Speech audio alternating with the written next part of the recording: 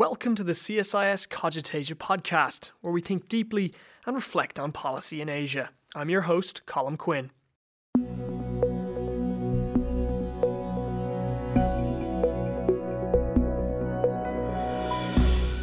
Today, we explore the story of the relationship between the United States and its key ally and partner in Southeast Asia, the Philippines. With a shifting geopolitical environment, the lull in US-Philippine ties following the Cold War has been reinvigorated in recent years. The hot and cold nature of the relationship began following the Spanish-American War in the late 19th century, when the United States took possession of the island colonies following victory over Spain. Manila and Washington's security commitment was forged following the Allied victory in World War II, when the US retook the islands from Imperial Japanese occupation. Philippine independence followed shortly thereafter in 1947, and the Mutual Defense Treaty was signed in 1951.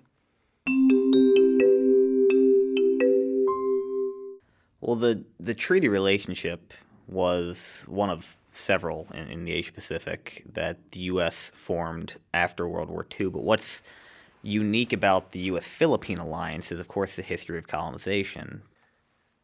That was Gregory Poling, an expert at CSIS who tracks the US alliances in Southeast Asia. We asked him why Washington and Manila are treaty allies and how the relationship has changed over time. Prior to World War II, the Philippines was a U.S. Colony, the only colony that, the only colony of that kind of size that the U.S. really had in Asia. And that's resulted in, a complicated history, but also I think a camaraderie between Americans and Filipinos that is unique among our Asian treaties. English language skills are sky high in the Philippines. There's a whole boatload of shared values, of shared institutions that underpin our relationship in a way that is above and beyond what you find in most other, not all, but most other non-European allies of the United States. So the relationship was in effect with the Mutual Defense Treaty signing in 1951 throughout the Cold War. Of course, the relationship has changed a little bit since the end of the Cold War. How would you say it has changed, and what are some of the key moments that you would identify?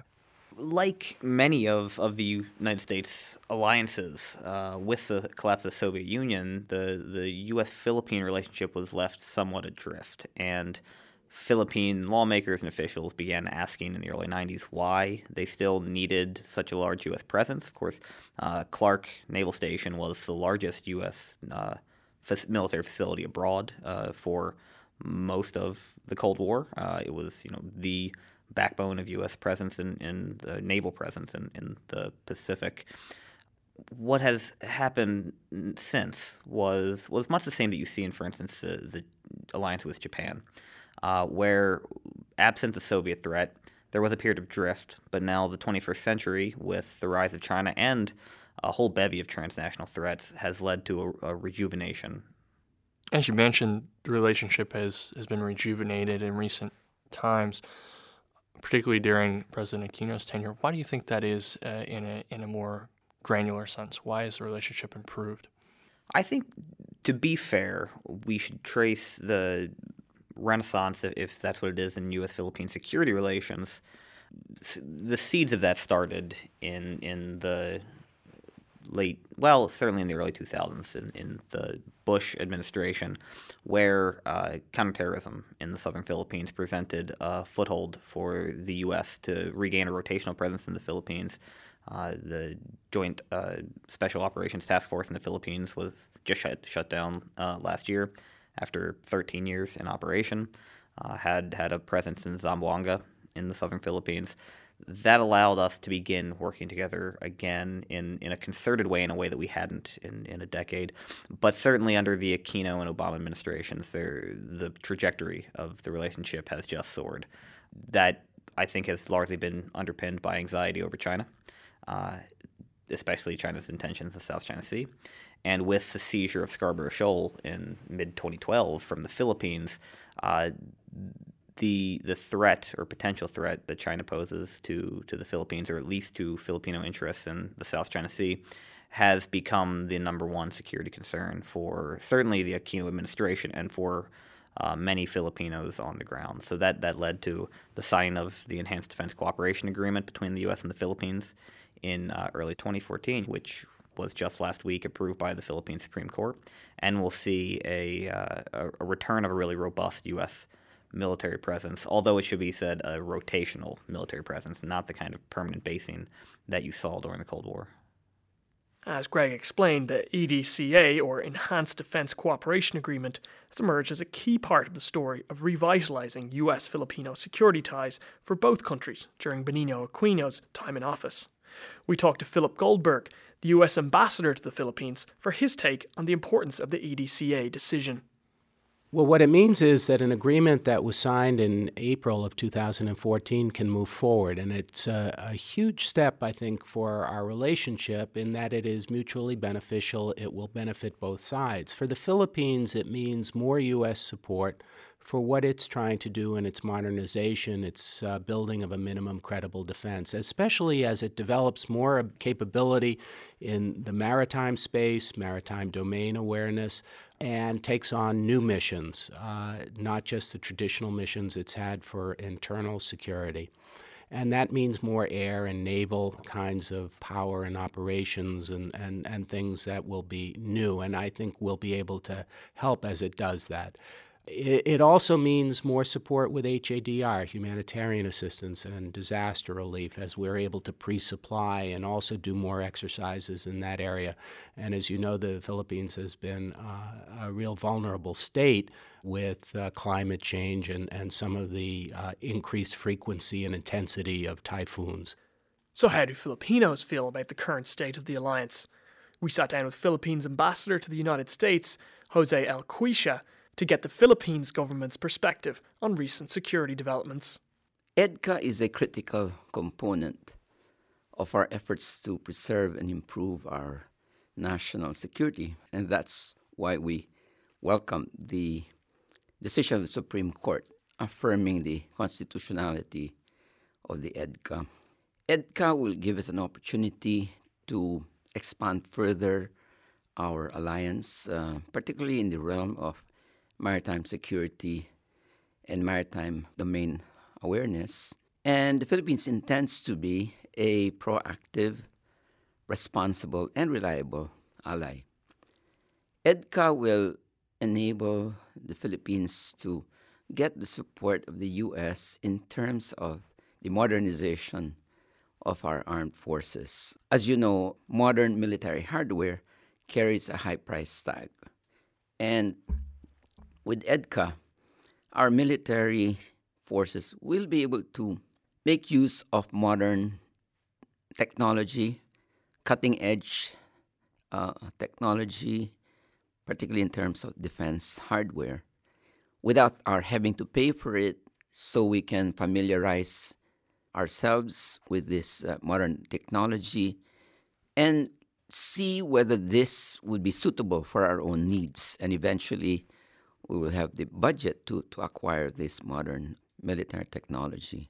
EDCA will also enable us to have more exercises with the U.S. similar to the Balikatan exercises. And we're also talking about possibility of joint patrols with the U.S. Right now, we're also having discussions between our two militaries on potential locations that will be, of course, within the AFP facilities in the Philippines, and that would enable the U.S. to preposition equipment, supplies, and so on. EDCA will also enable us to develop both individual and collective capabilities, particularly with regard to humanitarian assistance and disaster relief, which to us is very important because, as you know, the Philippines is a disaster-prone country. Yeah. So we are also discussing with the U.S. A priority list of our requirements for both the Air Force and the Navy. You know, it's been 23 years since the naval base at Subic Bay was closed, and the U.S. military formally withdrew from the Philippines. So, contextually, How have U.S.-Philippine relations evolved since then, and how have you seen that evolution in your 5 years here as ambassador? Well, I have to say that the relations between the Philippines and the U.S. have never been better. And both former Secretary Hillary Clinton and Secretary of State John Kerry have made statements to that effect, as well as Secretary Albert Del Rosario in their recent 2+2 meeting. The direction of collaboration between the Philippines and the U.S. has also been laid out through the high-level interactions that we've had, such as the 2+2 ministerial meetings in 2012, 2016. We also have the bilateral strategic dialogues that was initiated in 2011, shortly after I assumed my position as ambassador. And every year we've had this bilateral strategic dialogue, which monitors and, of course, manages the programs and projects that we have agreed to do with the United States. Now, one of the major drivers for closer cooperation between Manila and Washington remains China's assertive behaviour in the South China Sea. The Philippines filed a legal case at the Court of Arbitration in The Hague against China over the ambiguous nature of its maritime claims. In late 2015, the court stated that it had jurisdiction in the case and a decision is expected soon. We asked Ambassador Cuisia what the Philippines hopes to achieve. Those of us who keenly watch the Permanent Court of Arbitration expect a ruling to come out on the Philippines case against China's 9-dash line around the South China Sea sometime in the coming months. Do you expect a positive outcome for the Philippines? And how can the Philippines and other interested countries best capitalize on a positive decision if it comes in your favor? Well, the Philippines has put its faith in the rule of law, and we intend to abide by the decision of the arbitral tribunal. Having delivered our position on the merits of the case, we're now awaiting the decision of the arbitral tribunal, and we're hopeful for a positive outcome.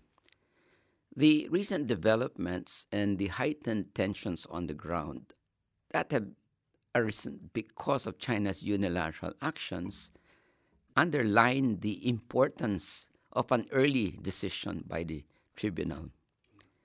The Philippines underscores that the arbitral tribunal decision should be binding and must be respected by all countries. The affirmation by the international community of the binding nature of the arbitral decision will go a long way to upholding the rule of law. So we are very hopeful that the international community will, in fact, ask China to respect the decision of the tribunal, whatever it may be. Ambassador Philip Goldberg concurs. Well, what it will mean is that we will return, hopefully, to rules-based and legally-based solutions. It will invoke the law of the sea in that the tribunal has been set up under the UNCLOS to deal with these kinds of issues. And the fact that it found the jurisdictional arguments that the Philippines put forward to let the case be argued is positive from our point of view because it invokes the legal kinds of solutions that the United States supports and that the Philippines is looking for. So legal, peaceful, diplomatic solutions are the way forward, whether they're through codes of conduct in ASEAN with China or whether they're through the solutions that are offered under the UN Law of the Sea. Another possible policy shift lies on the horizon, the result of democratic elections in the Philippines in May and the United States in November. We asked Ambassador Cuisia what issues will decide the election in the Philippines. Here's what he had to say. We're 4 months away from a Philippine election on May 9th in Manila and across the country, of course. But it's hard, to tell who's even going to be eligible to run. There's some controversy there, and let alone know who will win. But what do you think are the issues that'll drive Philippine voters at the polls this year, and what will sway their vote on May 9th? You know, the Philippine narrative under the Aquino administration has been good governance, economic reform, transparency and accountability, and inclusive growth. In my view, I think those will be the same issues that will be uppermost in the minds of the voters on May 9, 2016. Who of these candidates would be able to continue that program? The challenge to the presidential candidate is for him or for her to present a credible and viable platform that will demonstrate that his or her government will be able to build on the gains over the last 6 years and ensure the sustainability of the programs that have enabled us precisely to address issues like eradication of poverty, criminality, peace in the now, and inclusive growth, as well as climate change. Ambassador Joey Quisha, thank you for joining us at CSIS today. Really appreciate your insights. My pleasure. Thank you, Ernie. And Ambassador Goldberg pointed out the United States is prepared to work with any leader. Well, I think we have very strong relations, and I think those will continue regardless of elections in both our countries, because we have history and interests that coincide. There are now 3.5 million Filipino Americans. There are hundreds of thousands of Americans who live in the Philippines, a great people-to-people relationship. But we also are two democracies which see our interests still in the 21st century in a way that will allow us, regardless of who's elected, to move forward on a positive footing. You mentioned earlier, Ernie, the EDCA decision. Well, there's something that I think both sides have seen as mutually beneficial. The Philippines building its minimum credible defense, the United States being more present in the region under the rebalance. Those are things that I think are consensus issues pretty much on both sides. I know a little bit more controversial on the Philippine side than here, but still it's something that I think as it moves forward will be supported by both countries and by whoever is president in each of our countries. However, depending on the outcome in the election, different policies and a different take on the alliance could shape the security relationship. We turn again to Greg Poling, Director of our Asia Maritime Transparency Initiative, to discuss possible trajectories. Well, among the top 4 contenders for the Philippine presidency right now, and this is a very fluid field, not just because of opinion polls, but because at least one, if not more, might end up disqualified on legal grounds or political grounds. But there does seem to be a spectrum of opposition to China, or at least the strength of that opposition, and for support for the U.S. presence. If we have a new president that comes in and largely continues the trajectory of the Aquino administration, then we'll see a further deepening of the relationship, especially with the speed and scope of cooperation under the new Enhanced Defense Cooperation Agreement. I think it'll affect the scope or size of weapons procurement, of modernization efforts, of joint training. But we shouldn't overestimate how much I think a single new president can make in this relationship. Thanks to the Philippine Supreme Court last week, by the time a new president comes into office, the EDCA, as it's called, will be reality. It will be being implemented. Many of the plans will already be in motion. And there's a certain ratchet effect when it comes to the ability of any politician, anywhere, including the Philippines, to reverse course on what are largely very popular policies. So regarding the South China Sea, this has become a cause celeb in the Philippines. The average Filipino man on the street, it might not be his top concern, given many other concerns, both societal and economic, but no politician can be seen to be pro-China or coddling China on this issue, in the same way that for the most part they can't be seen to be foregoing U.S. aid at a time that most Filipinos support a return of some limited U.S. presence.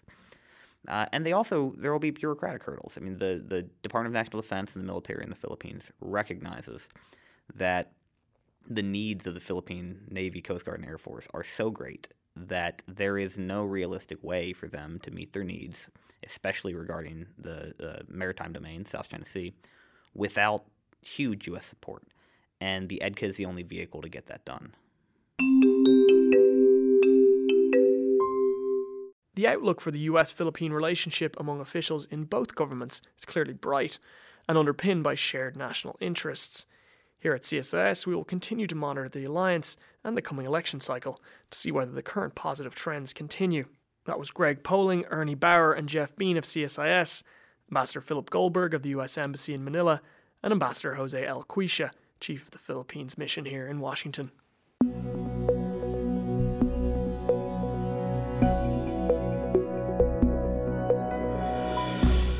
And that's our show. You can always find more at cogitasia.com and csis.org. Subscribe to the podcast on iTunes and also check out our island tracker and maritime-specific analysis on the Asia Maritime Transparency Initiative, or AMTI, microsite. I'm Colin Quinn. Thanks for listening.